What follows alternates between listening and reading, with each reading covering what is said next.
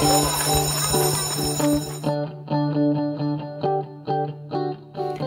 boys and girls. Welcome to the Cool Kids Lunch Table podcast with PJ and Mike. Now, please find yourself a seat at their table. Hey guys, I'm Mike. I'm PJ. And today we're going to be discussing and reviewing Christopher Nolan's Oppenheimer and just an overview of Christopher Nolan films. We're not ranking them, we're just going to discuss his kind of just catalog briefly. But yeah, I'm going to review Oppenheimer. I saw it this past week, so I'm kind of excited to... I know, PJ, you have not seen it yet, but I have not seen it yet. I would like to see it. The only reason I haven't seen it yet is I struggle to pay for Christopher Nolan movies because I find myself disappointed more often than not. Right. So that's why this is right. So I'm and folks, later in our in the future, I should say, we're going to be doing more of a ranking of Christopher Nolan's Batman trilogy and other stuff too. So that's in the later in the future. But for today, we're going to just talk about Oppenheimer style. Cue Gundam style.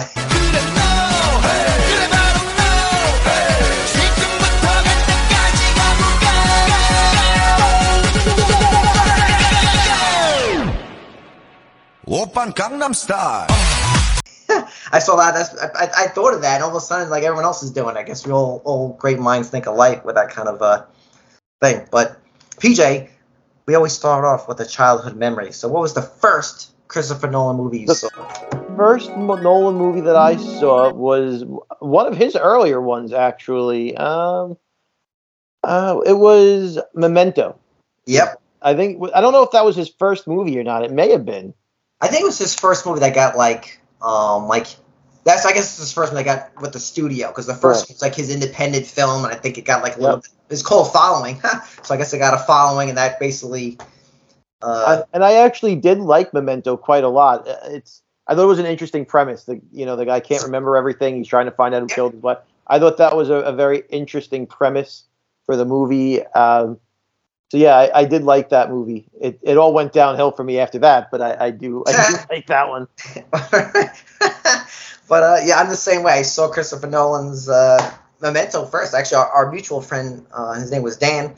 He was saying like, "Yo, I heard about this movie. It's actually played backwards," and I was very intrigued. I remember I saw. I was like, "Whoa, this is good." I remember watching it. I saw it with Dan. Yeah, we might have all seen it at the same time. Together. Yeah, very popular. I remember watching. I was like, "Oh wow, this is just really interesting." I never seen anything like that in the movie the way it was told. But yeah, I mean, he went off to really obviously he's in my opinion, one of the best directors. Or I know maybe I think it's clear that I may have been a big fan of him, but I think he's one of the maybe the last directors where like people go to the theaters just to see his movie, kind of like a Quentin or a Spielberg or even a David Fincher kind of type, So he definitely has a big following. I will say that, and I think from a technical standpoint, he is a good filmmaker. From a very technical standpoint, I would say he is a good filmmaker. He does employ a lot of interesting techniques when he makes his movies. He has a certain look and feel to them that's instantly recognizable. His movies certainly look polished and professional. I would say that. So that is not where my negatives come from. But I'll go into why I dislike him after we get through your review of Oppenheimer, which I'm very interested to hear. Yeah. So I want to first off just saying this. I think sometimes I'm guilty of this. Sometimes we have to let things kind of like marinate. Like kind of like when you like listen to an album, the first time you listen to it, like, oh, maybe it's not as good. Sometimes you got to give it a re-listen, maybe let your brain kind of process it, And this was the kind of the same thing. This, PJ and I, a few weeks ago, we reviewed Dial of Destiny. That's some, with Indiana Jones. Obviously, that's a less intense film. That's a little bit more movie you can kind of, judge. Yeah. After the first scene, you'll know how you feel about movies like that. So you see it once, and you have an idea of if it was good, bad, how you felt about it. Right. So this is a 3-hour movie. That is all dialogue. There is no actors. You're not going to see the people of Japan getting blown up to smithereens or anything. There's no one carrying it. You never see a gun in this film. Nothing like this. Nothing like that. This is not that kind of movie. So you think this is an action film? No way. This is not that kind of film. Anyway, so when I left the theater, I actually saw this with my brother and Sean. And for some of our listeners, if you don't know who those are, that's my brother, my friend, our mutual friend now, Sean. Anyway, if you're curious, they were in our past episodes of Back to the Future and the best '90s artists of that decade. So check those out if you haven't already. But I saw it with them, and when I left the theater, I guess I gave the film like a 7.5 to an 8 out of 10. You know. But now letting it simmer, kind of like when a bomb goes off, you let the dust settle. Now I would give it like an 8.5 out of 9 out of 10. Wow, it went up to an 8.5. Yeah, 9 because out look, of this 10. movie is like That's a high ranking for a movie. Yeah, because like I said, this movie it's really firing on all pistons. You know, and I have my negatives of it, but I think it's.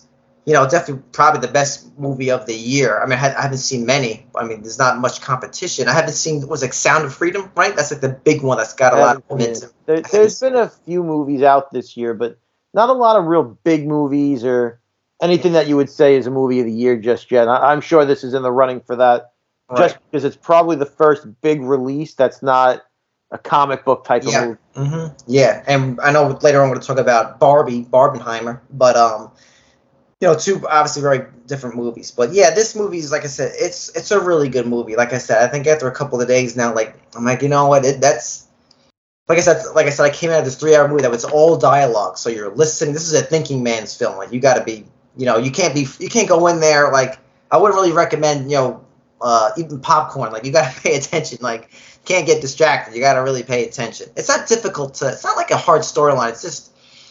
I guess I got into it. In typical Nolan fashion, there's a lot of like time jumping. There's a lot of quick edits at certain points, so you really have to like kind of grasp.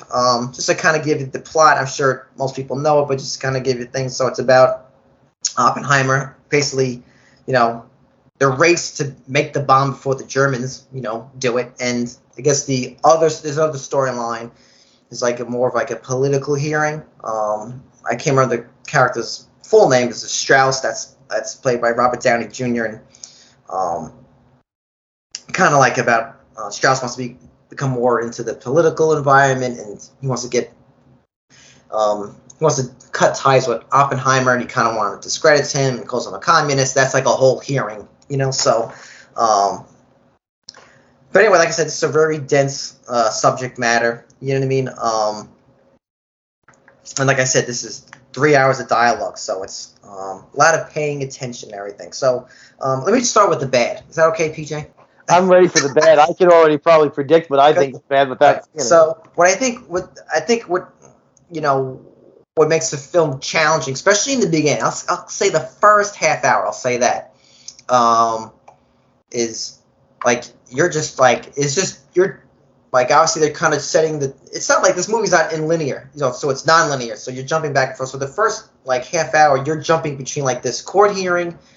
You're also kind of finding like the origin story of Oppenheimer. You see him kind of at college and then how he gets, it's like, and kind of like Nolan fashion, you kind of see the end of the movie at the beginning of the movie kind of thing. Right. You kind of want to find out what happens. So that's not really a spoiler, but so this first half hour, you're kind of like a little dizzy, like, whoa, like for me anyway, I was like, because you're trying to like, there's like almost 3 storylines, because like I said at the beginning, because you have this court hearing, then you have this, Oppenheimer's origin story, if you want to call it that, and, quasi love story, his kind of, thing, and sprinkled in there, and then you have, And Oppenheimer is Cillian Murphy?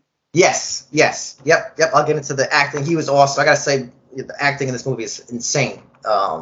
It's really great. So that could be a little like crazy in the beginning because it's very like, oh, whoa, you know what I mean? It's a lot. So trying to, and I think sometimes that's the negative. This goes for all filmmakers I think, from my opinion anyway, when you have a non-linear, when you have to jump back and forth, I think you almost need more dialogue to make things make more sense, Right.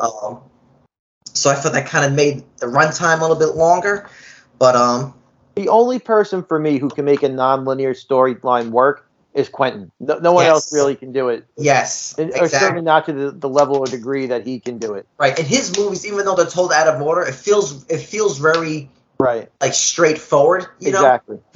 Christopher Nolan don't feel like that. They really feel like you're. No, they're a struggle. I find them all to be a struggle to get through. Yeah, it's definitely not doesn't have that kind of flow like Quentin. That's a great example. I feel like some of the negatives. I'm not sure, and if it was the theater. I didn't see this in IMAX. That's number one. I just want people to know, but it still looked fine. All that crap.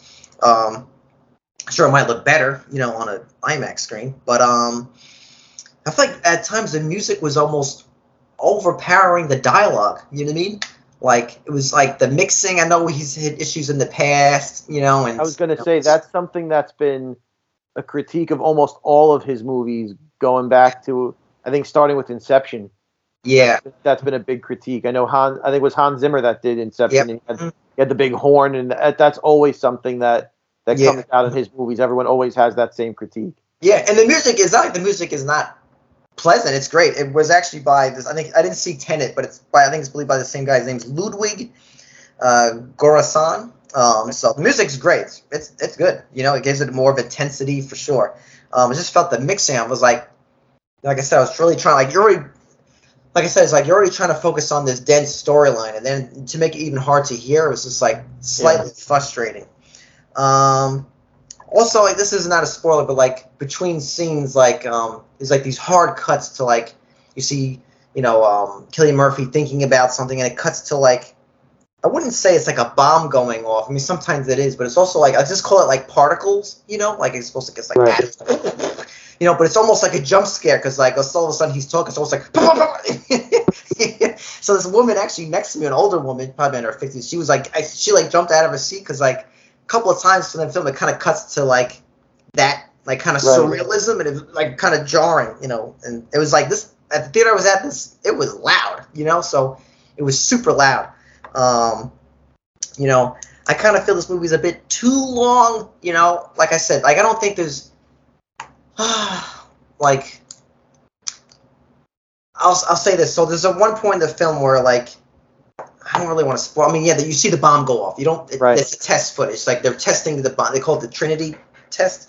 That's when they do a test. Right. So once that kind of happens, that's not like I said, that's not a major spoil. You knew that already, but then I guess almost like it's like like you almost feel like I knew okay, we got to finish this second storyline with the court, and anyway, it was like another hour. You know what I mean? So a part of me felt like, long for any movie. I don't have the attention span for a 3-hour movie. I felt it was a little bit too long, but a part of me said, well, how would you edit this? And right. I mean, I guess that's the tricky part.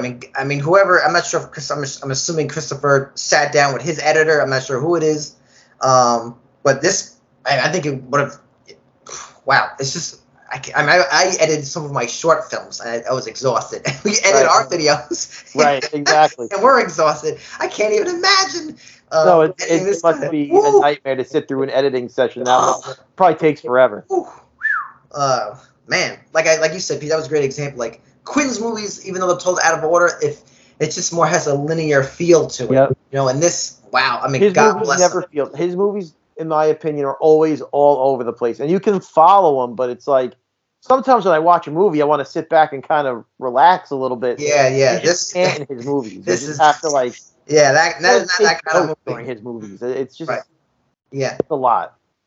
I do feel at one point in the film, I guess this is like positive, is like I said, Murray told you the first half hour gets a little like, whoa, you kind of all these things are happening, but when you meet Matt Damon's character, I feel like the movie all of a sudden like kind of just settles down. Like, okay, his character also, Matt Damon brings a lot of like a looseness, which the movie definitely needed. He gave us some levity. He gave us some personality, because at that point it's very stoic, kind of thing. So he definitely brings the charm. And I think he's almost there to actually help the audience kind of understand, kind of hold our hand through it. This has and I think he gave the movie more of a I think this movie definitely has like a documentary somewhat type feel, and I think Matt Damon's character definitely gave it more of a cinematic feel. If that makes any sense. But I hear what you're saying. One of the things I think about for Christopher Nolan, I think his movies, or just the way he tells a story, I think it would lend itself better to like a prestige format TV show, on a Netflix, where it could be a 6-episode maxi series instead of just one long movie. Yeah. He crams so much into a 3-hour movie, and it becomes exhausting, where if he had a 5 or 6 episode maxi series on a streaming service, you can make 6 45-minute long episodes, tell the story the way he wants without it just being so overbearing and so jam-packed. I think his storytelling style would work better in a longer format. Mm-hmm. Yeah, no, I agree with that. 100%. Yeah, I don't think he would ever do that. No, I don't think he would either. I think he's very much of a film guy. And this guy still films on film. On film, yeah. He's not doing anything digital. He's like a diehard. Yeah, no, I agree. He probably wouldn't. You never know, because I think Quentin now, I think he's actually working on a television series. Yeah, I think he is too. And, you know, for the longest time, no one would have thought Tim Burton would have made a TV show, and now he's in. I just think the way it, you know, Hollywood is heading, more of these guys that were anti-TV are changing their mind because TV isn't what it used to be. Yep. You know, it's a much different ballgame now. People used to think TV was like soap operas and sitcoms. Yep. Now it's become something much different, and I think these filmmakers are willing to tell long format stories on TV more than make a movie. It's becoming different. Yeah. Mm-hmm. And just to go back to the length, I think you could make this. I think the only way to make this movie shorter is if you wrote it a little bit differently. I guess that's looking. I guess you could have edited some scenes out, to cut it down, but it would be minuscule. It'd be like 5 minutes because you have to tell the story given the way that it's written. But I mean, that's really only the negatives. You know what I mean? And I see people review it. I don't really agree with this, like saying, "Oh, it's emotionally cold." I'm like, this is a movie about a bomb. Right. What do you want it to be about? The happy-go-lucky. This ain't that kind of movie. And I think his movie, like, is there like a? The guy's a big fan of Stanley Kubrick. Obviously, you could, I think this definitely has an influence of Dr. Strangelove for sure. That's in there. Dr. Strangelove is almost somewhat of a comedy. It definitely has that kind of, not the comedy aspect, but the subject matter. And but this movie, like I said, I always talk about tone. Tone's fine. Like I said, it's there's I guess we'll get into positives. Like I said, this movie is I guess it's a very intense story. It's very good, very interesting. Some stuff I never knew. It almost felt like I've seen a lot of people say the thing that you did feel it. It's like there's so many. What a cast, you know what I mean? Some of them are just for cameos. It just shows you how much of a demand people want to work with him. I saw an interview with Matt Damon. He told his wife, his wife asked him, look, I want you to take off from acting this year. Maybe they want to go on vacation, And he says, honey, I will do it. But if Christopher Nolan, for some reason, reaches out to me, I got to do it. She said, fine. Luck would have it. I guess there goes their vacation. But maybe now he's going to take a break, Matt Damon. But anyway, I just wanted there's so many to name, but dude, I mean, not only is it a dream team of actors, but they all acted well. This is like a masterclass. Everyone was firing all pistons. And Cillian Murphy, the guy's definitely going to be nominated for an Oscar. He was awesome. He was always his whole career. He's amazing. That guy. Robert Downey Jr. He was great. He's such an interesting choice for a movie like this. He has a lot of range as an actor. But you don't always see him in these real serious type of roles anymore. Yeah, and I think, look, he doesn't need to do movies. I mean, he's made his bazillions, but obviously he wants to do a movie like this. He reminds me of his character, especially towards the end. He reminds me of Peter Sellers, the guy in Doctor Strangelove. So almost kind of somewhat looks like him, but he was great. Emily Blunt, I think she's one of the best actresses of today. She was awesome. Florence Pugh, she was great. She has a small role, but she's awesome. Gary Oldman's in it for a short, hot second, but he was awesome. I think his name's Kenneth Branagh. I think he was the director of Thor and other things. He was in the second Harry Potter film. He was great. I got this guy go. I thought this guy retired. I thought he went into Abyss. His name, remember Josh Hartnett? Yeah, I do. Dude, he was great in this film. First of all, he's still good looking, but he's so much remember for so long, he's an older man now. He kind of had that boyish good looks. Now he's this older, gentlemanly, and he looked great. But he was a phenomenal man. He was in Pearl Harbor, right? Yeah. And dude, this was about bombs. Yeah. Right, but dude, he was awesome in this film. I mean, I feel like his voice was different. He he was awesome. I mean, this movie's definitely gonna get in parts again. You know, maybe he was kind of typecasted as like the romantic whatever it is kind of thing. But whoa, he was great. Like I said, I can't. The acting was awesome in this film. Dialogue was great. You know what I mean? It's it's well written. Honestly, it's a well written film. I do like this. There's a lot of surreal moments. Like I said, some of those things, like I said, with the particles and the bombs going off, it could be a little jarring, maybe because the music was kind of like poof, right. But I kind of like that kind of stuff sometimes. You don't really see it anymore, So there's some quasi horror, psychological stuff. I don't want to spoil. Those were cool scenes. There's some nudity. I'm not promoting it because it's nude, but. It's another thing. Almost like you don't have, like I talk about, there's no romance in film. I don't know. Sometimes it's kind of, you see Cillian Murphy nude. You see, Florence Pugh nude. And it wasn't like they're trying to sexualize him. It's a part of the story. I just felt, I can't explain. I feel like I can't remember last time I saw or seen a movie like that. That I felt it was important. It gave the movie more complexity, and I feel like we don't have that kind of. And it wasn't gratuitous, right? It was not gratuitous. No way. And everything. I think the last sex scene that kind of stuck in my mind, which was the complete opposite of this, it was totally insane. You ever see Gone Girl? Yes. Mm-hmm. Well, that's the part when she kills that was wild. But that's nothing. That's not this movie. Not this movie. But, that's the last movie I can think of that like a nudity scene that was like, whoa. This movie was like more of like obviously a part of the character and everything. I really like the ending of this movie, kind of like Nolan fashion, where the it ends where it begins kind of thing, and it's like like a reveal, kind of remind me of like the Prestige kind of thing. And I like I said, given like I know there hasn't been many movies out this year that's in this kind of caliber, you know what I mean? Mm-hmm. It's probably the best movie of the year. Like I said, it's like I guess I would recommend if you're a Christopher Nolan fan, see it. If you're into like these kind of movies that are like very like if you like 12 Angry Men, my brother kind of gave that was his. I know in other podcasts and Red Letter Media they kind of did the same thing. It kind of has that tone like Red Letter. Oh my God, 12 Angry Men kind of feel and. I really can't break its balls. Like I said, it's for what it is. It excels for what it is. And I think, especially movies, you're at its best when you know what you are. And this movie knows what it is. This is a movie about this man who made this bomb, who got into this scenario with this other guy, and that's it. But it's a very good movie. I would definitely recommend it.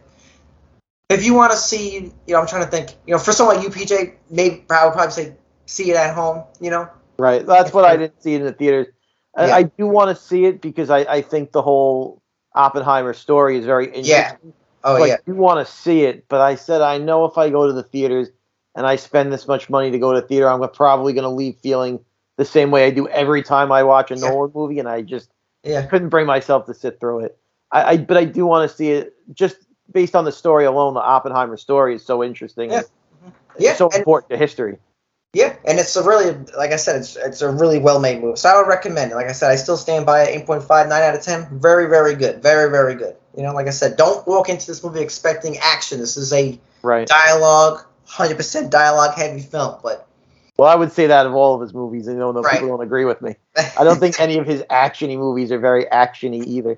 So you made an interesting point a little bit earlier. You were talking about it's very dialogue-heavy. And you were saying how it's very, people were talking about the tone of the movie and saying it's very flat. I obviously haven't seen Oppenheimer, but just talking about his other movies, right? I describe his movies like if you were to compare his movies to a piece of silverware, his movies to me are a butter knife. Okay? I don't know how else to put it. Like they're dull. I find them all to be dull. And again, not a technical standpoint. When you look at his movies, they look great. I'm just talking about, I don't feel like he ever fleshes out his characters. I think he comes up with a premise and he comes up with an idea for a movie. And this is just the impression I get of his movies. He tries to let the idea and the premise and the theories that he's come up with be the star of the film instead of making the characters interesting enough to carry those ideas out. Yeah. So I never connect with the characters in the movies that he puts out. And if you can't connect with the character, it's very hard to sit through. And all of his movies tend to be on the longer side. It's tough to sit through 2.5, 3 hours of a movie if the characters are dull. And that's kind of how I feel about most of his movies. And I'll take Tenet. I don't know if you said you hadn't seen Tenet. I haven't seen that yet. I had to watch Tenet 3 times. And that was, oh God, it was here's why. The first time I had to watch it, I fell asleep. I said, I couldn't do it. I started too late in the evening to watch that movie, and I fell asleep on it. So then I said, I'll try again to watch it. And then the second time, I just kept getting distracted by anything that wasn't that movie because it just wasn't holding my attention. And then the third time, I forced myself. I'm like, I'm going to watch this movie. I'm not going to get distracted. I'm going to sit in front of this TV and get through it. And I did, and it was just so laborious to get through that movie. And by the end of it, I'm like, I didn't care about any of that movie. I couldn't even tell you now what the plot of it was. There's a machine, and they go in the machine, and they don't actually ever explain where the machine comes from or how it works. It's just go through the machine and pop out in reverse. It was very pretentious. All of his movies think so highly of themselves, and I don't find they have the substance behind it. The same thing with like Inception. I know people love Inception. Right. Yeah. I watch it and I'm like, oh, it's a movie about dreams because we're all sleeping. Of course, it's a dream within a dream. You dream about that movie because you fall asleep watching it. The next thing, I was watching that movie, and the next thing I know, we were on a snowy mountain. Right. I'm like, why am I here? Why are we on this snowy mountain? How did we get to this? What are we doing? Oh, now we're in some exotic hotel land, and we're looking at it. Oh, now we're here. Like there was no connective tissue to that movie. I just felt like it was ideas for scenes that he thought would be cool, and he popped them into a movie. Didn't care about how the characters got to where they were. Didn't explain why the characters did what they do, and I feel that way about most of his movies. Like I said, I did like Memento quite a bit. But then I think back, I'm like, all right, well, that was another movie in reverse, out of order. He's sort of a one-trick pony. Is every movie going to be that he finds a new, interesting way to tell something backwards? Like, he's not doing different things. I don't know.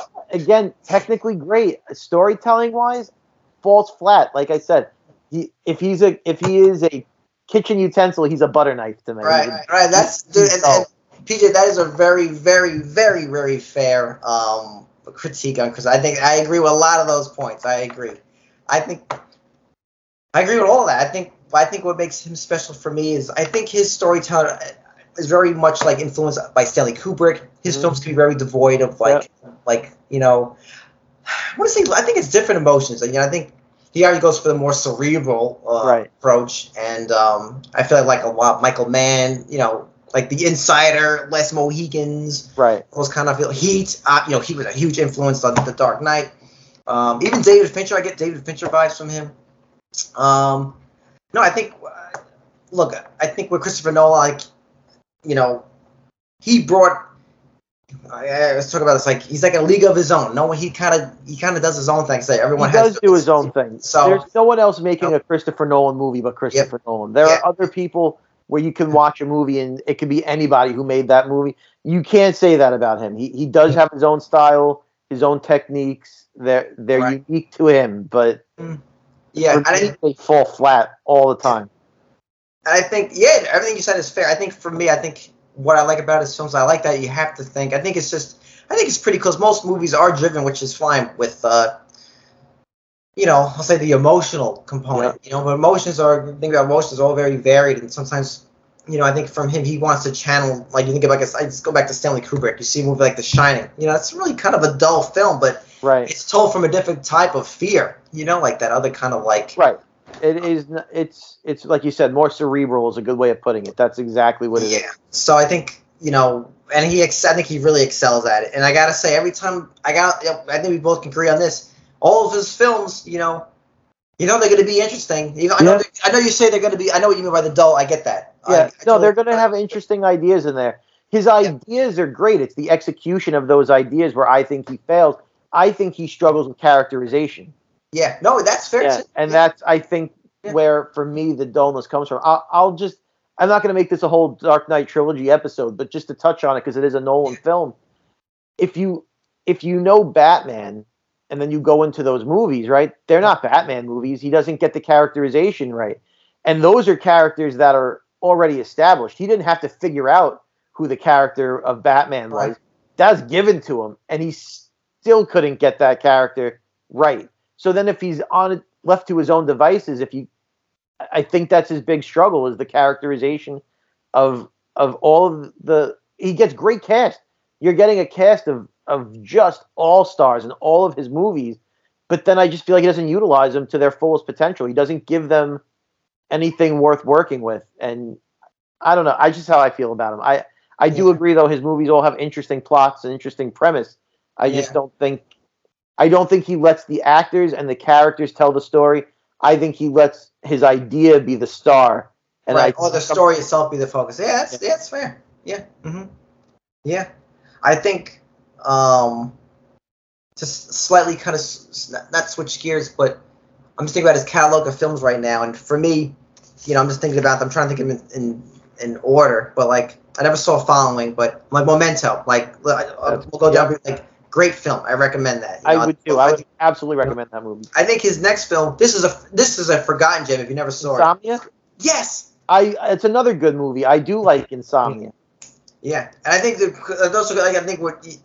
think I'm trying to pinpoint here is the writings. I think some of these he wrote with his brother. I think some of the better, maybe the ones you're more into are ones both based off books. Like, right. But Insomnia is great, folks. You haven't seen that movie? It's with Al Pacino. Robin Williams. Robin Williams is great. And what's her name? Oh God, what's the girl from $1 Million Baby? What's her name? Hilary Swank. Hilary Swank.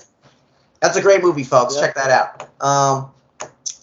I think it was Batman Begins. I like Batman Begins a lot. If I never see Batman Begins again, it would be too okay. I think after that, I'm going by memory here. I like The Prestige. So The Prestige was a movie I wanted to love because I'm into the whole magic idea. But I think the idea was there and the plot could have been something very interesting. But then I think it just fell apart in execution. I couldn't get into it. And again, I think the characterization was very flat, very dull. The concept, I think, of The Prestige, out of all of his movies, I think the concept of The Prestige might have been his best. Yeah. And the movie fell apart for me there. For me, I love that film. I love the whole, Christian Bale versus Jackman, and kind of like their rivalry. And I don't know. For me, I think that movie is really cooking, man. I think my only beef with that film was the ending. I don't want to spoil for ending. I know people are like, well, this isn't a sci-fi and science fiction film. I thought it was really more of a, but regardless, I think that's how it is in the book. I'm not sure, but I think that movie is great. I think it's really great, and I think after that's The Dark Knight. I think your homie though. What's his name? Kevin Smith. Oh yeah. Calls it the Godfather 2, right? Of comic book films. Well, he could be wrong.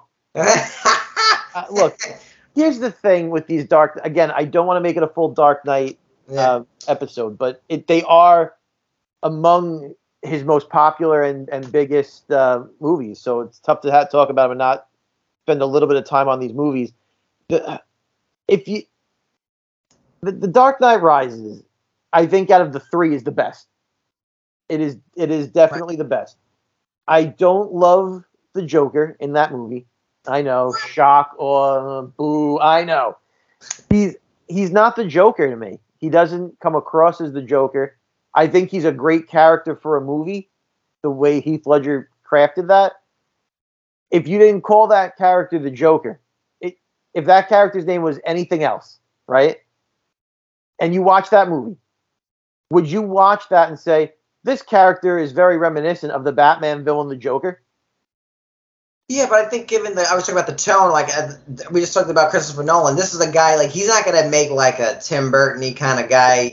But you were hired to make a Batman movie, so then. Right, but he made a true. That movie's like a true. That's like a. It's really a crime thriller, if anything. It's that. I just feel like if you're making a Batman movie, then the characters in that Batman movie should feel like the Batman characters. And for me, if that guy was wearing, instead of wearing all black, let's say he wasn't wearing all black, he was wearing a different color. and his mask didn't have pointy bat ears on it. Okay, you would not watch that movie and say this guy reminds me of Batman, because it doesn't. It just doesn't remind you of Batman. He has none of the characteristics of Batman. That Joker has none of the characteristics of what makes the Joker the Joker. And that's why I don't love those movies. I think they're actually probably some of his best movies if it wasn't a Batman movie. Right, okay. Fair. I think as a Batman movie, they fail. The Dark Knight Rises, the third one, is borderline awful.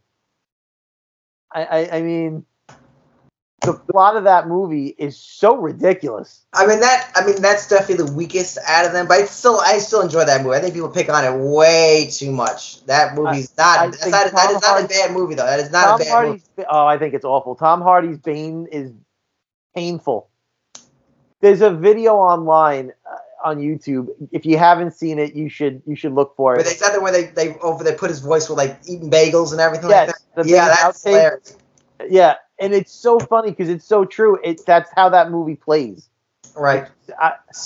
I also, what I do like about those movies is they really take the plot of the 1966 Adam West Batman movie and they sort of base those movies on that. Okay. Yeah, I do appreciate that he went back and drew some inspiration from that Adam West movie. I do appreciate that he did that.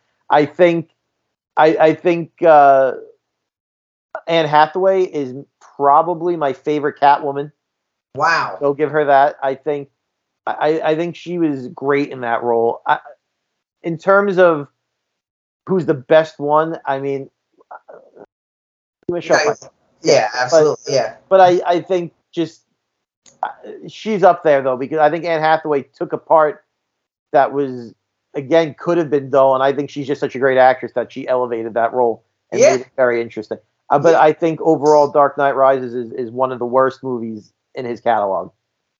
Right, I think that's fair. Like I said, we'll go in a deeper dive in the future. Yeah, you know, I kind of want to just ramble off, but I disagree with some of those. But I think after that, I think these next couple of films are important too. I think they changed the game in terms of all cinema now. Is Inception, Interstellar. I haven't seen that.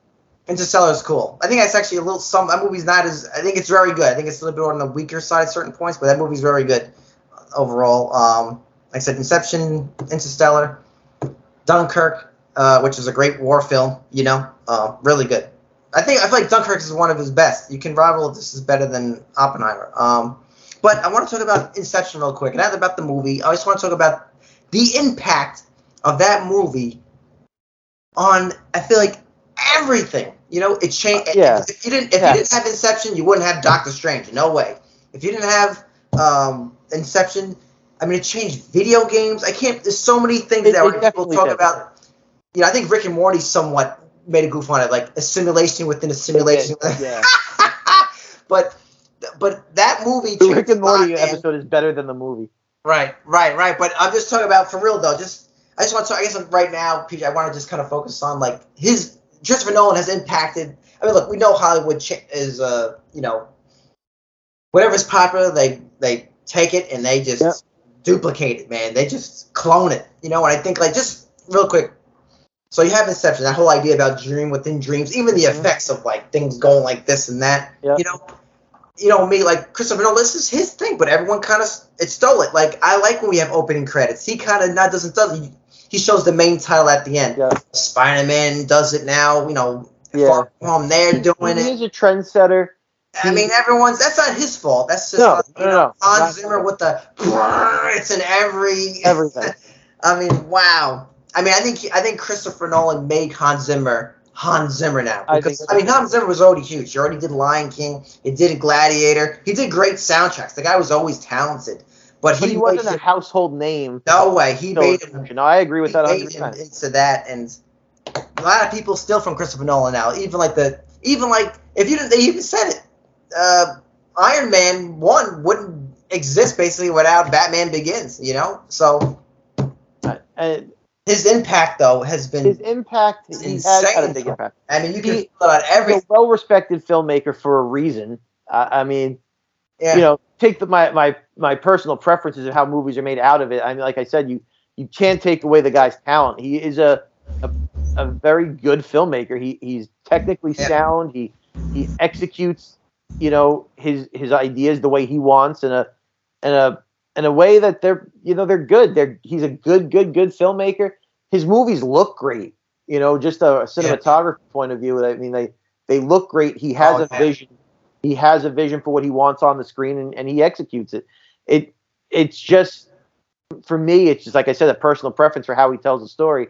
Yeah. But you can't take away the fact that what he's done in movies has influenced so many filmmakers, and he really is innovative on a lot of what he does. I mean, the Bane scene where they're in that helicopter, and that was fantastic. The whole Dark Knight Rises, that scene where they break in. The Dark Knight, not Rises, the second one.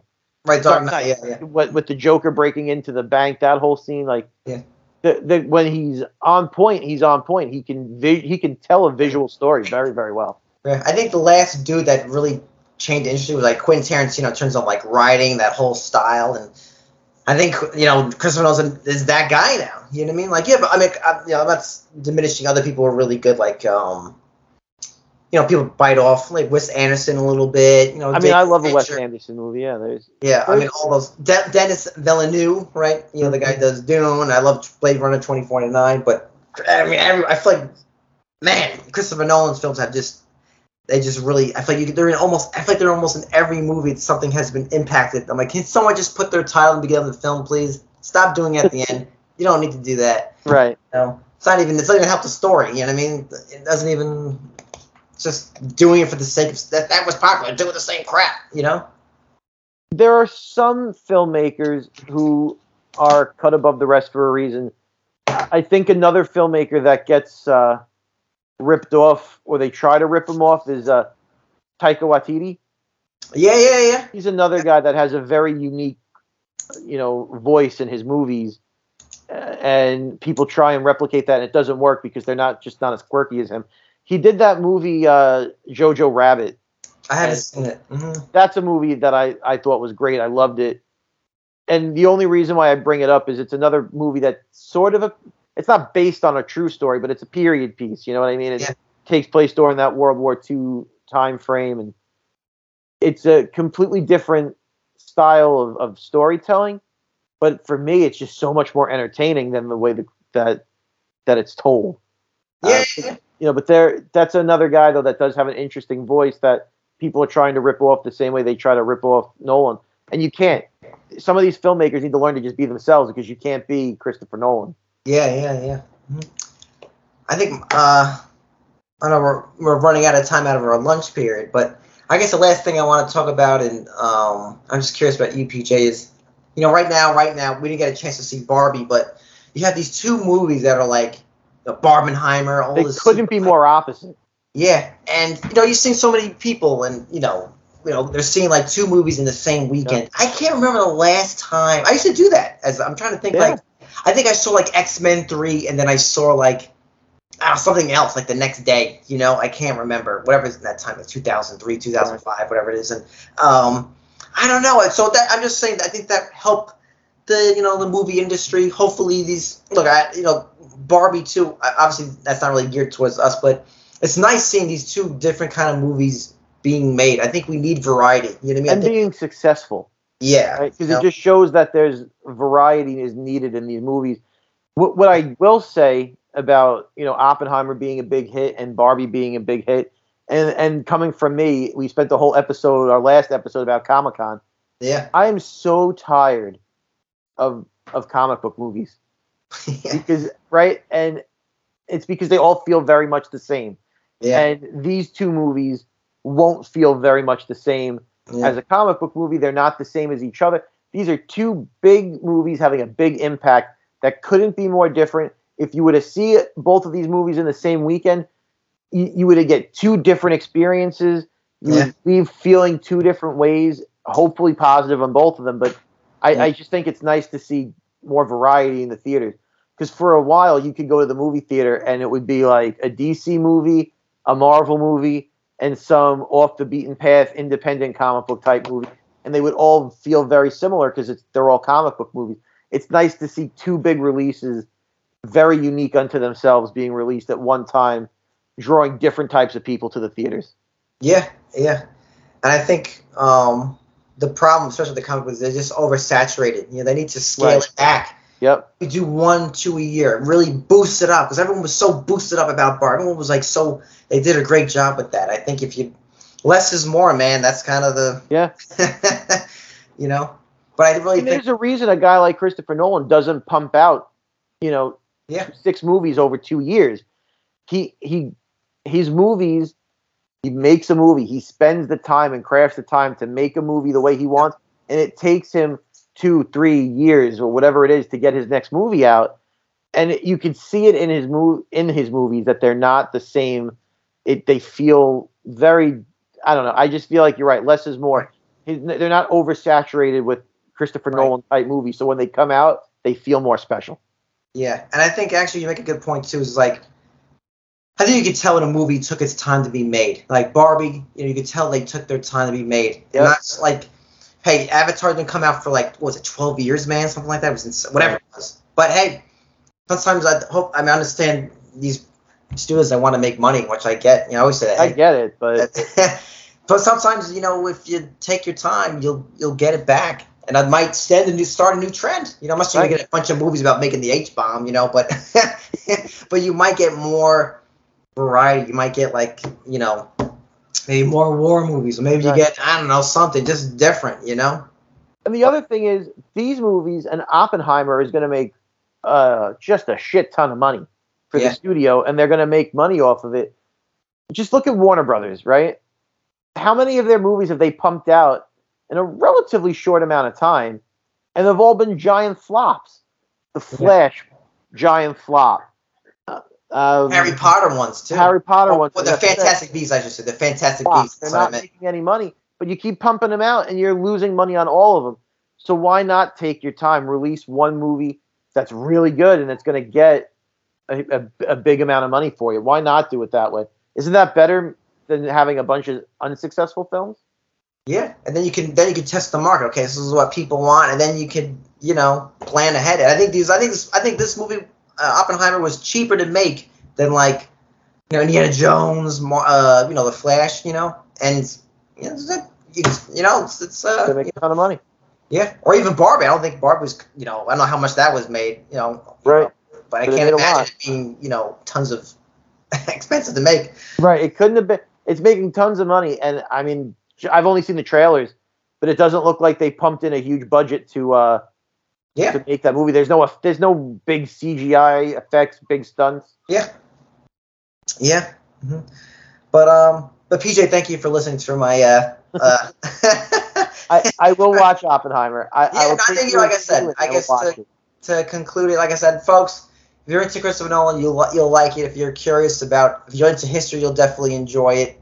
If you're very much of a film lover and want to experience this kind of movie, check it out. If not, I would recommend seeing it at home. You might probably like it more if you watch it from home. You can take your time. Maybe watch 2 hours, take a break. You'll know, trust me, folks, you'll know when that third act comes. Hit pause, eat a sandwich, come back. You'll definitely enjoy it more. But it's a very good movie. I definitely recommend it. One of his best, really, on all firing pistons. I don't know about in terms of entertainment. It is entertaining in a different kind of way. This isn't I know you're not into Inception or the other ones, but like I said, this isn't like an action film. But anyway, I still recommend. Very good film. Mm-hmm. Awesome. All right, folks. Well, thanks for always checking us out, and we'll see you in the future. Same time, same table. Have a good one.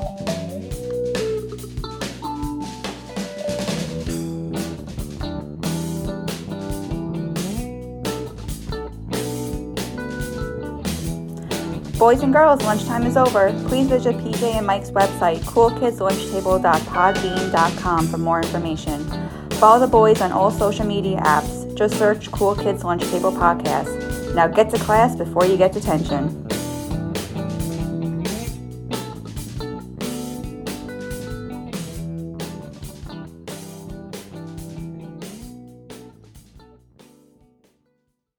Oppan Gangnam Style.